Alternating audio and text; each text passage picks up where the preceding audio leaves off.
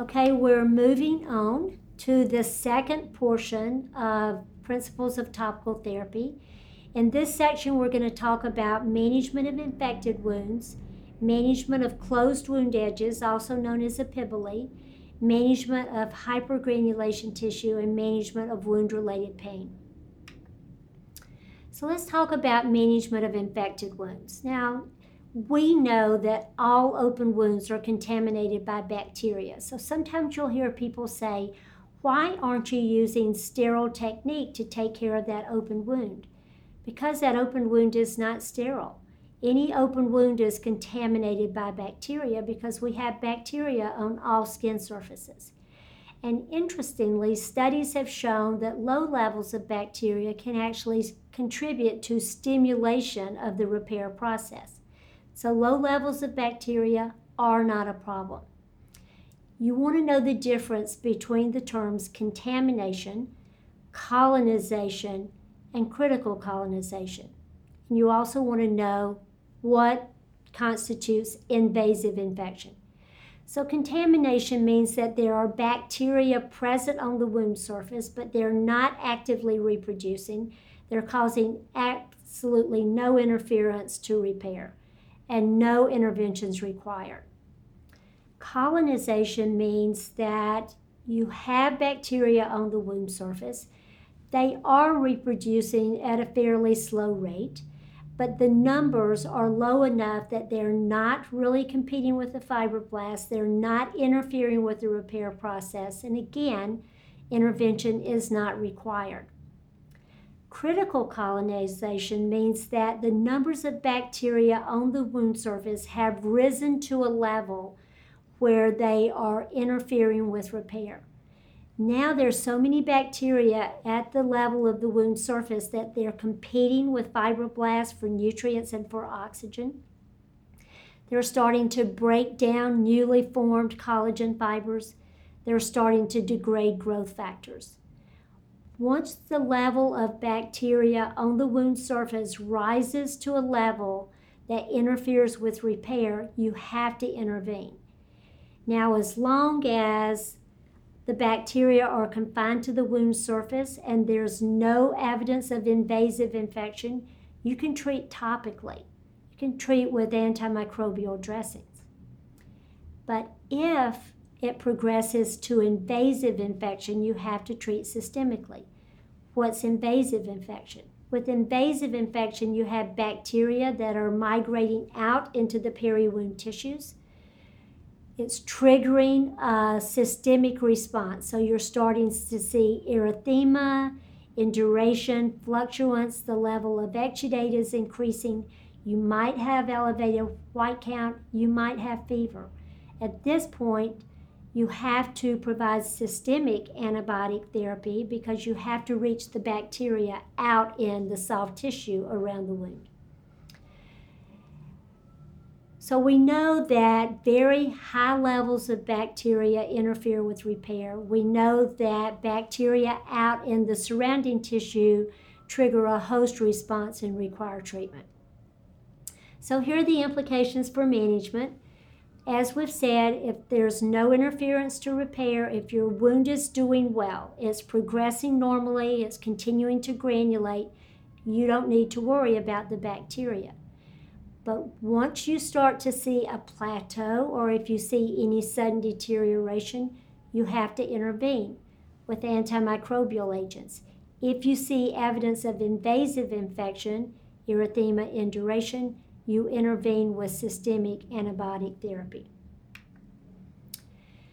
Now, surgical site infections are one of the patient safety issues that are gathering a lot of attention, and so our goal across the country is to minimize the incidence of surgical site infections. And some guidelines have been published by CDC and by the World Health Organization for prevention of surgical site infections.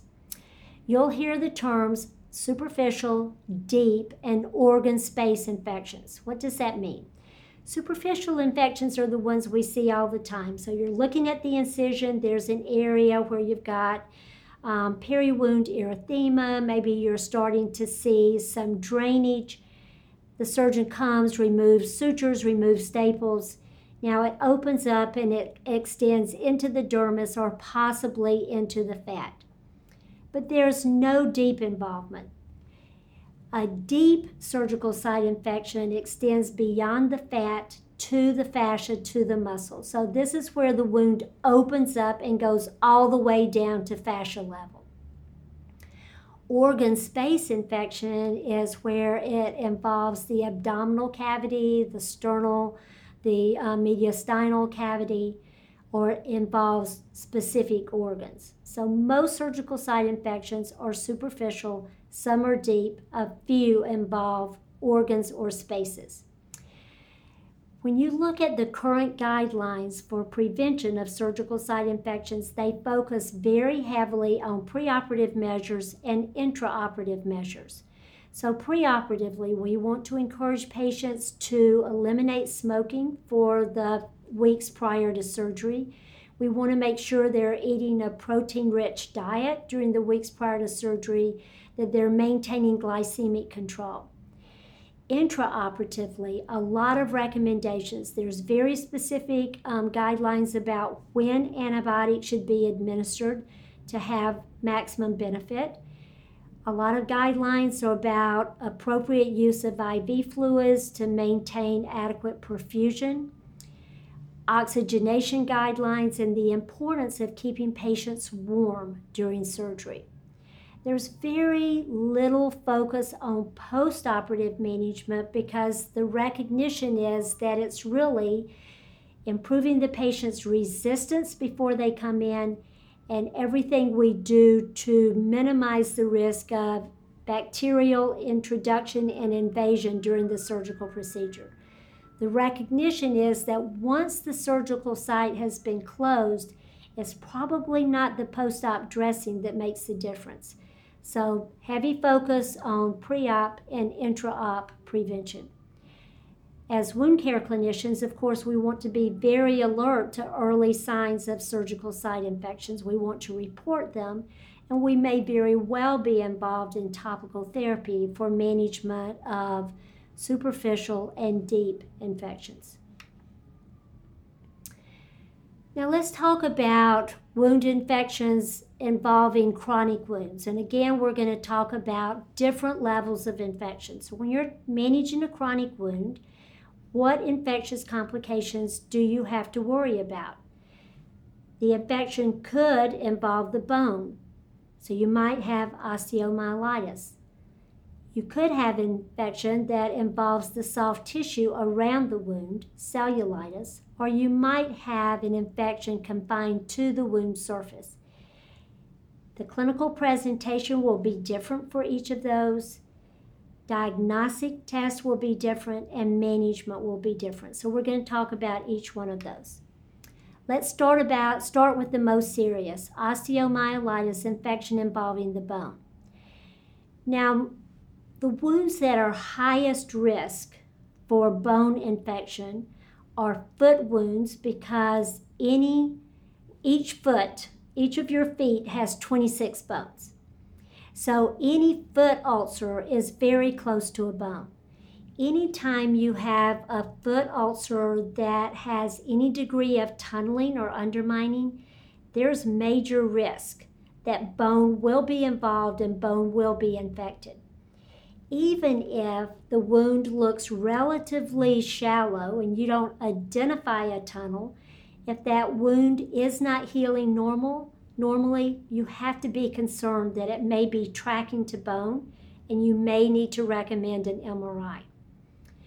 The other area where osteo is common is in deep trunk wounds. So if you have stage 4 pressure injuries involving the sacrum, the coccyx, the ischial tuberosities, if there's any tunneling, if you can see bone or you can palpate bone, osteo is a very common complication of those wounds. So you have a very high index of suspicion with any foot ulcer and with deep trunk wounds or tunneling trunk wounds. The two major indicators, a non-healing tunnel, visible or palpable bone. How do you diagnose osteo? So even though we know that probably 90% of wounds with visible or palpable bone have osteomyelitis, you can't diagnose osteo simply by seeing or touching bone.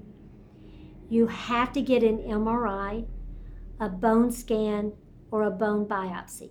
You can do labs and they can point toward osteo, like elevated sedimentation rates, but the definitive diagnosis is either MRI, bone scan, or bone biopsy. So let's say you recommend an MRI, they do an MRI, or you recommend a bone scan because the patient's not a candidate for an MRI. They do it, the report comes back either presumptively positive for osteo or conclusive for osteo. Now what? What we know is until that osteo is eliminated, until that bone infection is resolved, the wound will not heal. If the goal for that wound is healing, then you've got to involve infectious disease or orthopedics to establish an effective management plan, which typically involves long-term antibiotic therapy. In some situations, if you have exposed bone, they might need to excise some of the infected bone, so surgical intervention may be required. You should also be aware that some patients will require hyperbaric oxygen therapy. Very hard to eradicate infection involving the bone because bone is very poorly perfused, so it's hard to get high levels of antibiotics at the level of the bone. The advantage of hyperbaric oxygen therapy is it has a synergistic effect with antibiotics. So if you give antibiotics and provide hyperbaric oxygen therapy, you make the antibiotics much more effective and you're more likely to resolve the underlying osteo. But osteo is tough, and even with long-term treatment, you may not eradicate it or it may recur. The second type of infection that we see a lot with chronic wounds is infection involving the soft tissue around the wound, also known as cellulitis. Now, you're very familiar with this. You've seen this many times, so you know that the classic indicators of soft tissue infection are erythema that extends at least 2 centimeters circumferentially from the wound edge, heat, so when you palpate the tissue around the wound, it feels warm. There's edema. There's frequently induration. It feels hard to touch. Sometimes it's fluctuant. You might have a patient who has fever. There might be an elevated white count. How do you diagnose cellulitis? Well, actually, it's typically a clinical diagnosis. I look, I see those classic indicators. I know we have soft tissue infection. Do I have to do a wound culture to diagnose that infection? No. Look at the wound on the bottom. There might not even be an open wound, but you know that you have cellulitis. The wound on top, you need a bigger picture that shows more of the peri-wound, but I saw that wound. And the erythema extended 2.5 centimeters from the wound edge, and it was circumferential, and it was associated with heat, tenderness, edema, and induration. We know just from our clinical assessment that both of those wounds are complicated by soft tissue infection, cellulitis. Current guidelines say, if possible, if there's viable tissue in the wound bed, you should obtain a culture. But the culture is not to diagnose the cellulitis. The culture is to direct your antibiotic therapy. So it's a clinical diagnosis. Yes, you try to get a wound culture so you know what the infecting organism is, and you know which antibiotics are going to be most effective in managing that infection. Should you do blood cultures? If the patient is afebrile, you do not need blood cultures. But if the patient is febrile, blood cultures are recommended. Treatment always involves systemic antibiotics. In some patients with good perfusion, you can use oral antibiotics. In other patients where the wound is not as well perfused or where they're critically ill at baseline or they're spiking temps and their white count is up, typically we begin with IV antibiotics. One thing to be aware of is that if your patient is immunosuppressed or if the wound is ischemic, you will not see this bright red erythema. You'll see a faint halo of erythema, slight induration. Underlying process is the same. You just don't get such a brisk vascular response because of diminished perfusion or because of immunosuppression. So let's talk about wound cultures. We've all done wound cultures, and many times we've done them incorrectly. So we already said what the purpose is. We want to identify the infecting organism, and we want to determine which antibiotics are going to be effective for treatment. Now, the gold standard, according to current evidence-based guidelines, is a wound biopsy, also known as a punch culture, where you literally use a dermal punch. You clean the skin, you use a dermal punch, you literally retrieve tissue, send it to the lab. The lab basically pulverizes or grinds the tissue, mixes it with diluent, and then they can do both a quantitative and a qualitative culture. That's gold standard. But in many settings, either the lab is not prepared to process that type of culture, or you don't have anyone readily available who's covered to do that type of culture. So swab cultures are still done very commonly, and there's a specific type of swab culture that gives the most accurate results and the results that most closely align to those obtained by punch biopsy. And that is swab culture using the Levine technique. It's a very simple technique. You are going to flush the wound with normal saline to remove contaminants. You're going to moisten the swab with normal saline. You're going to select a 1 square centimeter area of viable tissue. You're going to swab forcefully for about 5 seconds until you moisten the swab with exudate. You do not swab slough, eschar, or purulent drainage, which is very commonly done. So how many of you were taught to go for the goo?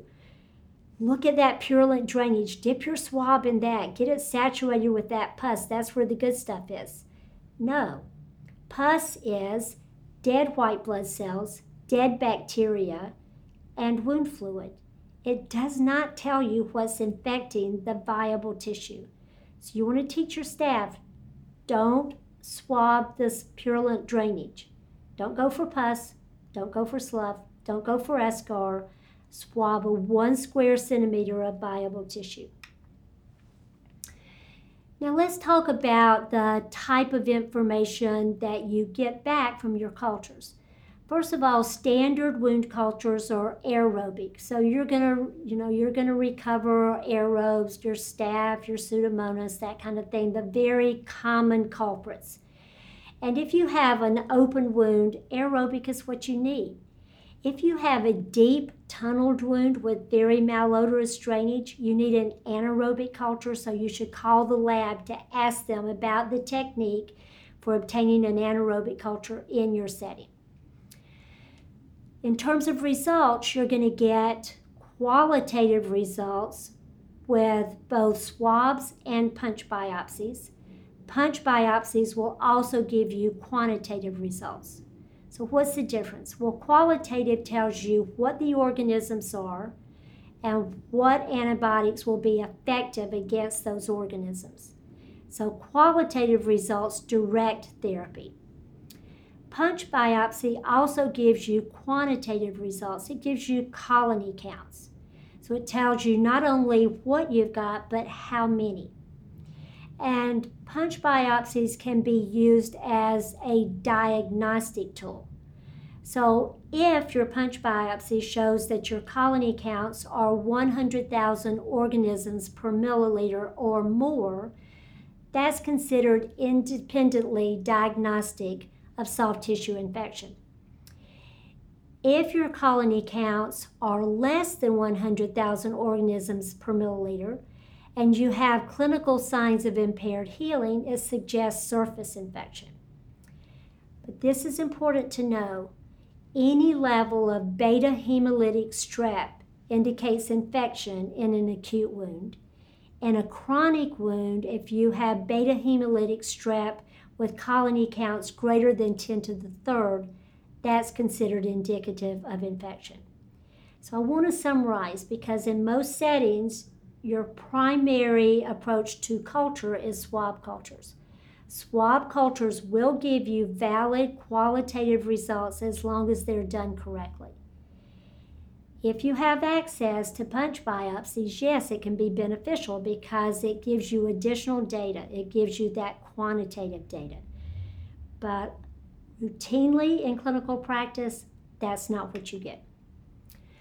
Okay, the last type of wound infection is wounds with surface infection. This is critical colonization. This is when the levels of reproducing bacteria on the surface of the wound rise to a level that interferes with wound repair. High levels of bacteria interfere with wound repair because they compete with fibroblasts for oxygen and nutrients. They attack newly formed collagen fibers and break them down. They degrade growth factors. So they interfere with repair in multiple ways. Now, how do I know that I have critical colonization? How do I know that I have surface level wound infection? I see sudden deterioration in the quantity or quality of granulation tissue, or I have a sudden plateau. The wound had been progressing, but it stops progressing. All of a sudden, it just hits this plateau and is not going anywhere. I probably will have persistent high volumes of exudate. The patient may complain of increasing pain. There may be persistent odor. I may get recurrent formation of a slimy film on the wound surface, like you see in the wound on bottom. So I'm going to tell you briefly about these two wounds. The wound on top had been doing very well. 1 week prior to this photo, the wound had been filling very well with granulation tissue. The tendon was covered. The peri-wound skin had no erythema, no breakdown, no irritation. There was minimal to moderate amounts of drainage, and the patient reported pain as being 1 out of 10. 1 week later, we come back and the nurses are like, I don't know what's wrong, but that wound looks so much worse. We take off the dressing. We've had marked reduction in the volume of granulation tissue, re-exposure of the tendon, increase in pain, increase in exudate. When you look at the peri-wound, you see all that erythema, patchy areas of skin loss on the inferior aspect, where the drainage was getting trapped against the skin. So multiple indicators that there are high levels of bacteria at the wound surface. The wound on bottom is a venous ulcer, and you see that you've got this recurrent yellow tissue in the wound bed, a classic indication of what is sometimes labeled biofilm. How are we going to, well, let me back up. So it is a clinical diagnosis. It's based on our assessment. Is there a laboratory diagnosis at present? Can you send anything to the lab to rule out critical colonization? Not unless you have access to punch biopsy. If you have access to punch biopsy, yes, you could send a sample to the lab from the wound bed, and if it came back that you had elevated bacterial counts, less than 100,000, but more than 10,000, that coupled with your clinical indicators at this point in time would constitute a diagnosis of surface infection. Most of the time we base our diagnosis simply on clinical findings. So now how do we treat it? Well, we want to do aggressive cleansing to reduce the levels of bacteria on the wound surface. If we have evidence of this recurrent film, we want to disrupt the film. We can disrupt the film by use of a blunt curette, by use of a debriding swab or mitt with gauze moistened with saline. You use what you have to disrupt that film and reduce bacterial counts on the wound surface. And then you're going to use an antimicrobial dressing. Now, one thing you have to think about with surface infection is that wounds that have surface infection are at risk for biofilm formation. So what is biofilm? It's a community of bacteria that are protected by a slimy film. And that slimy film repels white blood cells, repels antibiotics, and repels most of our antiseptics. Dental plaque is the original biofilm. So you think, how do you clean your teeth when they feel furry? You scrub them. You mechanically disrupt that biofilm. And that's because it's very difficult to penetrate biofilm with any kind of antiseptic agent. What we know, Pseudomonas and staph are bacterial agents that are commonly associated with biofilm formation. And we also know a little bit about how biofilm forms. So as bacterial counts on the wound surface rise, bacteria begin to communicate with each other through a process known as quorum sensing. But I have a cartoon brain, so in my head what happens is as the bacterial counts rise, they start talking to each other. They start alerting each other to what they perceive as threats. So think about sending out a text to all your fellow bacteria that says, increased number of white blood cells patrolling the area, talk of Dakins and possibly antibiotics. We have to work together to protect ourselves, meet at Starbucks at 7. Well, then what happens is they band together to produce this slimy film. They hide behind that film, and that film repels the white blood cells, repels the antibiotics, and repels most antiseptics. So they're literally protected. In the meantime, the level of inflammation in the wound rises because the increasing bacterial counts trigger white blood cell migration, but when the white blood cells get there, they can't get through. They can't do anything. So in the end, you end up with this gated community that protects the white blood cells. You end up with persistent inflammation. How do we diagnose biofilm?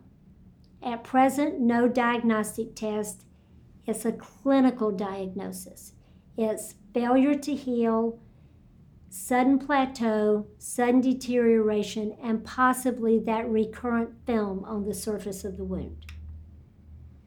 How do you manage these wounds? We've already talked about mechanically disrupting any recurrent film using blunt curette, your debriding sponge, wet gauze.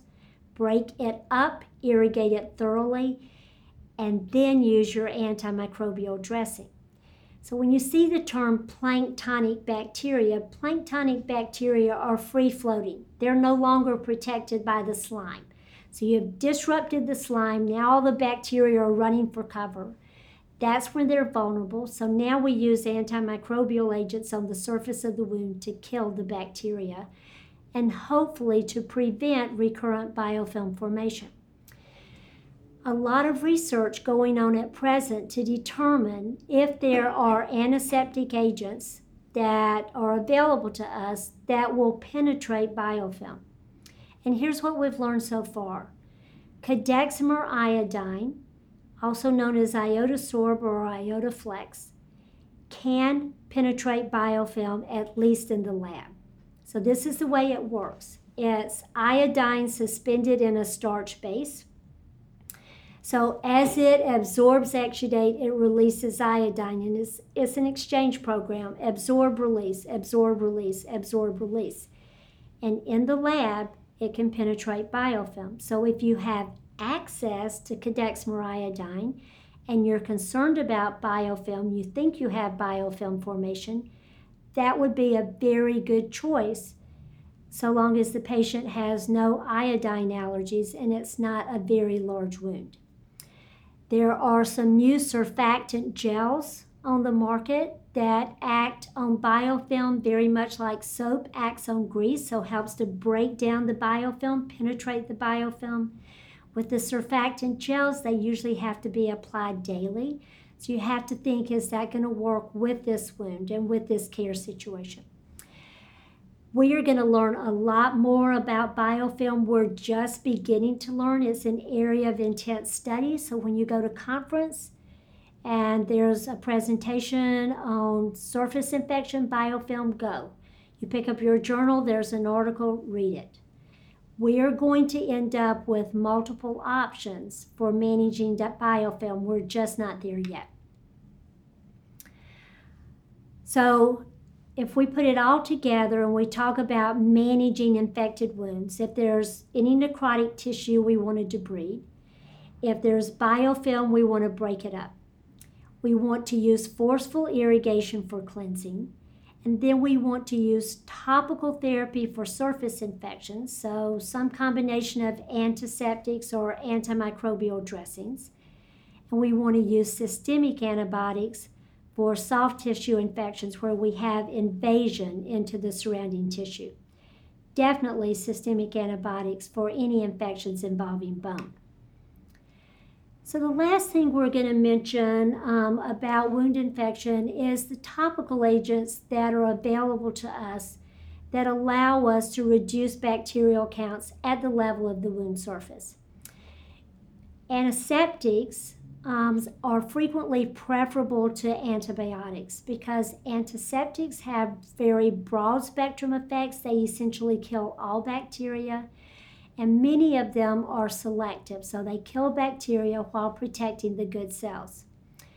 Some antiseptics kill bacteria but also kill good cells. So we have to know for each agent, how does it work? What impact does it have on bacteria? What impact does it have on good cells, fibroblasts, keratinocytes? Can I use it in a wound that is in the proliferative phase, or should I limit use to wounds in the inflammatory phase? So what about Dakin's, sodium hypochlorite, or a comparable dilute bleach solution? In general, you're going to limit use of that type of antiseptic agent to wounds in the inflammatory phase. You're going to discontinue that once the wound moves into the proliferative phase. What about povidone iodine betadine solution? You're going to limit use to wounds in the inflammatory phase. You're going to discontinue use when the wound moves into the proliferative phase. What about acetic acid, 0.25%? Vinegar, essentially. That can be very effective against Pseudomonas, but again, once you establish a clean wound bed, once you get the Pseudomonas under control, you want to discontinue use. What about antimicrobial dressings? The advantage of antimicrobial dressings, again, they're broad spectrum, so you don't have to do a wound culture. You can use them for any wound with surface infection. And they're non-cytotoxic to good cells. So you can use these dressings for any wound where you're concerned about high bacterial loads at the wound surface, and you don't have to wait for a culture. Cadexmer iodine, we've already discussed. Sustained release iodine, very effective with exudative wounds, not effective with dry wounds. Has the advantage of penetrating biofilm, at least in the lab. But you do have to consider the size of the wound. You don't want to run the risk of iodine toxicity. And you have to make sure the patient does not have iodine allergy or shellfish allergy. What about sustained release silver? We have many silver dressings. So we have silver gel, silver alginate, silver hydrofiber, silver foam, silver hydrocolloids. You name the type of dressing, we have it with silver. That means that we can select a silver dressing that matches the characteristics of the wound. If we need an absorbing agent, we can pick a silver dressing that absorbs. If we need a hydrating agent, we can pick a silver dressing that hydrates. Now, there's a wide variety of silver dressings. So some of them donate silver to the wound bed and kill bacteria at the wound surface, and others absorb exudate into the dressing and kill within the dressing. So we'll talk a little bit more about that as we move into dressing selection. Whenever you're talking to your vendors about their formulary and products they have, a good question to ask them is, how does this silver dressing work? Now, there have been major concerns about bacterial resistance to silver because we've used silver extensively in wound care. And we certainly know that with use of antibiotics, bacterial resistance has been an issue.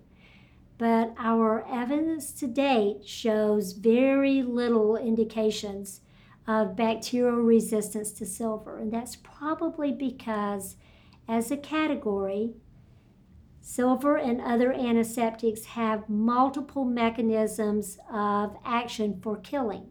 So while an organism is trying to develop resistance to one killing pathway, another killing pathway takes them out. So far, silver has been shown to be safe, non-cytotoxic to good cells, generally effective against a wide range of bacteria, and low risk for resistance.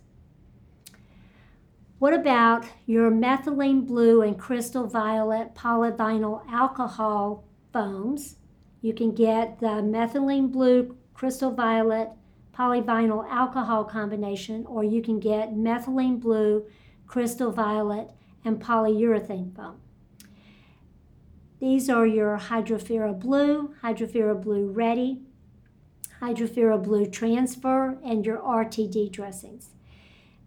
This combination of antimicrobial agents in the lab has shown to be very effective against a broad range of bacteria, also have anti-inflammatory effects. Right now they're available as flat foam dressing and as tunnel dressings. Some do have to be pre-moistened, so they're a major tool in your toolkit for managing bacteria within open wounds. If that's an option you have, it's going to help you to manage these wounds. What are the other things that are out there? There's AMD dressings. That stands for antimicrobial dressing. It comes in roll galls and in strip galls. The active agent is PHMB, polyhexamethylene biguanide, again, a broad spectrum antiseptic agent. There are Manuka honey-based dressings. Now, honey is a very effective debriding agent. It works for autolytic debridement because honey is hypertonic, so it's going to attract fluid to the surface. That's going to enable white blood cell migration. It's the white blood cells that do the debridement. But Manuka honey also has weak antimicrobial effects. So if you're using a Manuka honey-based dressing to promote autolytic debridement, you're also getting some antimicrobial effects. And the newest entry into the antimicrobial dressing arena is your DACC dressings, dialkyl carbamoyl chloride dressings. And they look just like a very simple mesh type dressing, but they're hydrophilic, so they attract bacteria to the wound surface. And then the bacteria binds to the wound surface, or to the dressing surface, it attracts the bacteria to the surface of the dressing, binds the bacteria to the dressing, and when you remove the dressing, you remove the bacteria. So we need a lot more data, but what I want you to recognize is that we have increasing options in our war against surface bacteria.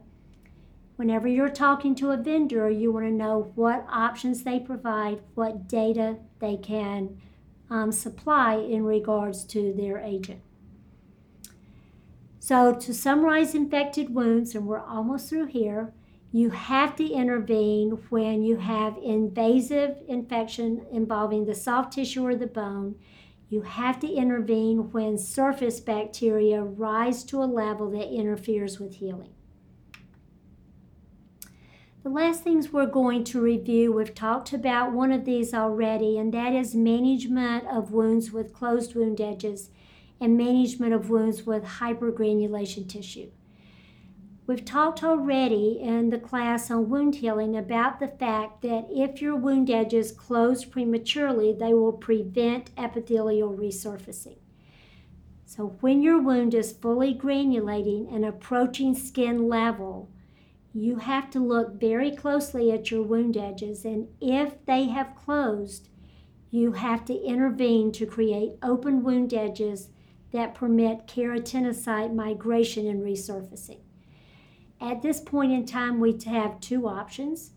We can cauterize with silver nitrate, so we can take a silver nitrate stick, wet it with water, and go right along the base of the wound edge so that we're burning off the epidermal cells at the wound surface. It's going to take more than one treatment because remember that the epidermis is about 15 to 20 cell layers thick, and each treatment will burn off only 2 to 3 cell layers. So most of the time it's going to take 5 to 6 treatments. So you treat, you will see the skin change color, it will turn gray. Once that gray layer sloughs off, you can retreat. Now, many times the wound edges are insensate, so you can do cauterization and it causes absolutely no discomfort. In some patients, the wound edges are sensitive. If there's any sensitivity, you can use topical lidocaine to numb the wound edges before you treat.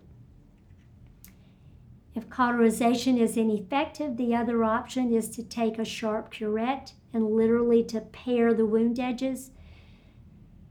Advanced practice nurses are covered to do that. Physicians are covered to do that. So if you can't do it, you want to see who on your wound team can. What about hypergranulation tissue? We see a lot of that in chronic wounds. We know that if there's hypergranular tissue, it literally causes a mountain effect in the wound bed that makes it very hard for your keratinocytes to resurface because now they're just not moving across the wound surface, they're having to climb up and over. So whenever you see hypergranulation tissue, you want to treat it. You want to flatten it out and you want to keep it from reforming. So it would be really helpful to know what causes it. And unfortunately, we're not sure. The theories are that if there's high levels of moisture at the wound surface, that might promote hypergranulation tissue formation, or that heavy bacterial loads might promote hypergranulation tissue formation. So we are not sure what causes it, but we do know how to treat it. We know that you can take silver nitrate, roll it across the wound surface. It will burn off the top layer of granulation tissue and flatten out the wound surface. It will also inhibit bacterial reproduction, so it will help to establish low bacterial loads at the wound surface. Then you can cover with an antimicrobial foam to keep bacterial counts low and to reduce level of moisture at the wound surface. So cauterize and use an antimicrobial foam.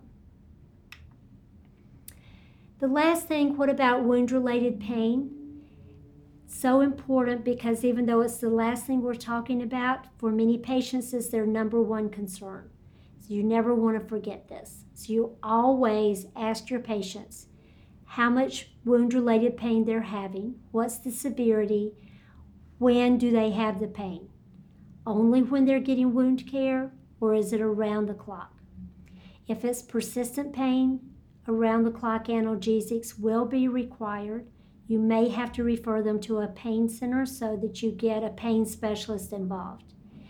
If it's procedural pain, you can pre-medicate. You can use topical lidocaine.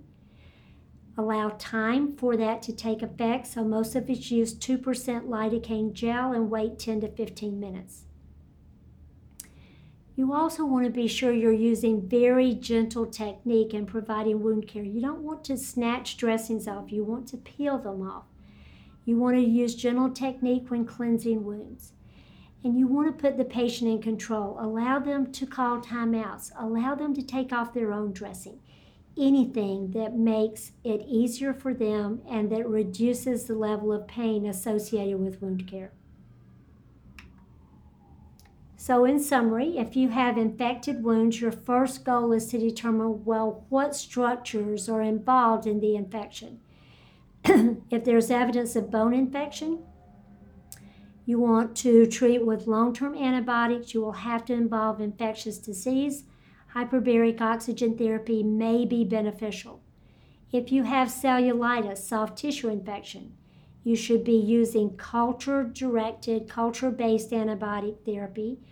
It could be oral if the wound is well perfused. It could be IV if you have severe infection or a poorly perfused wound.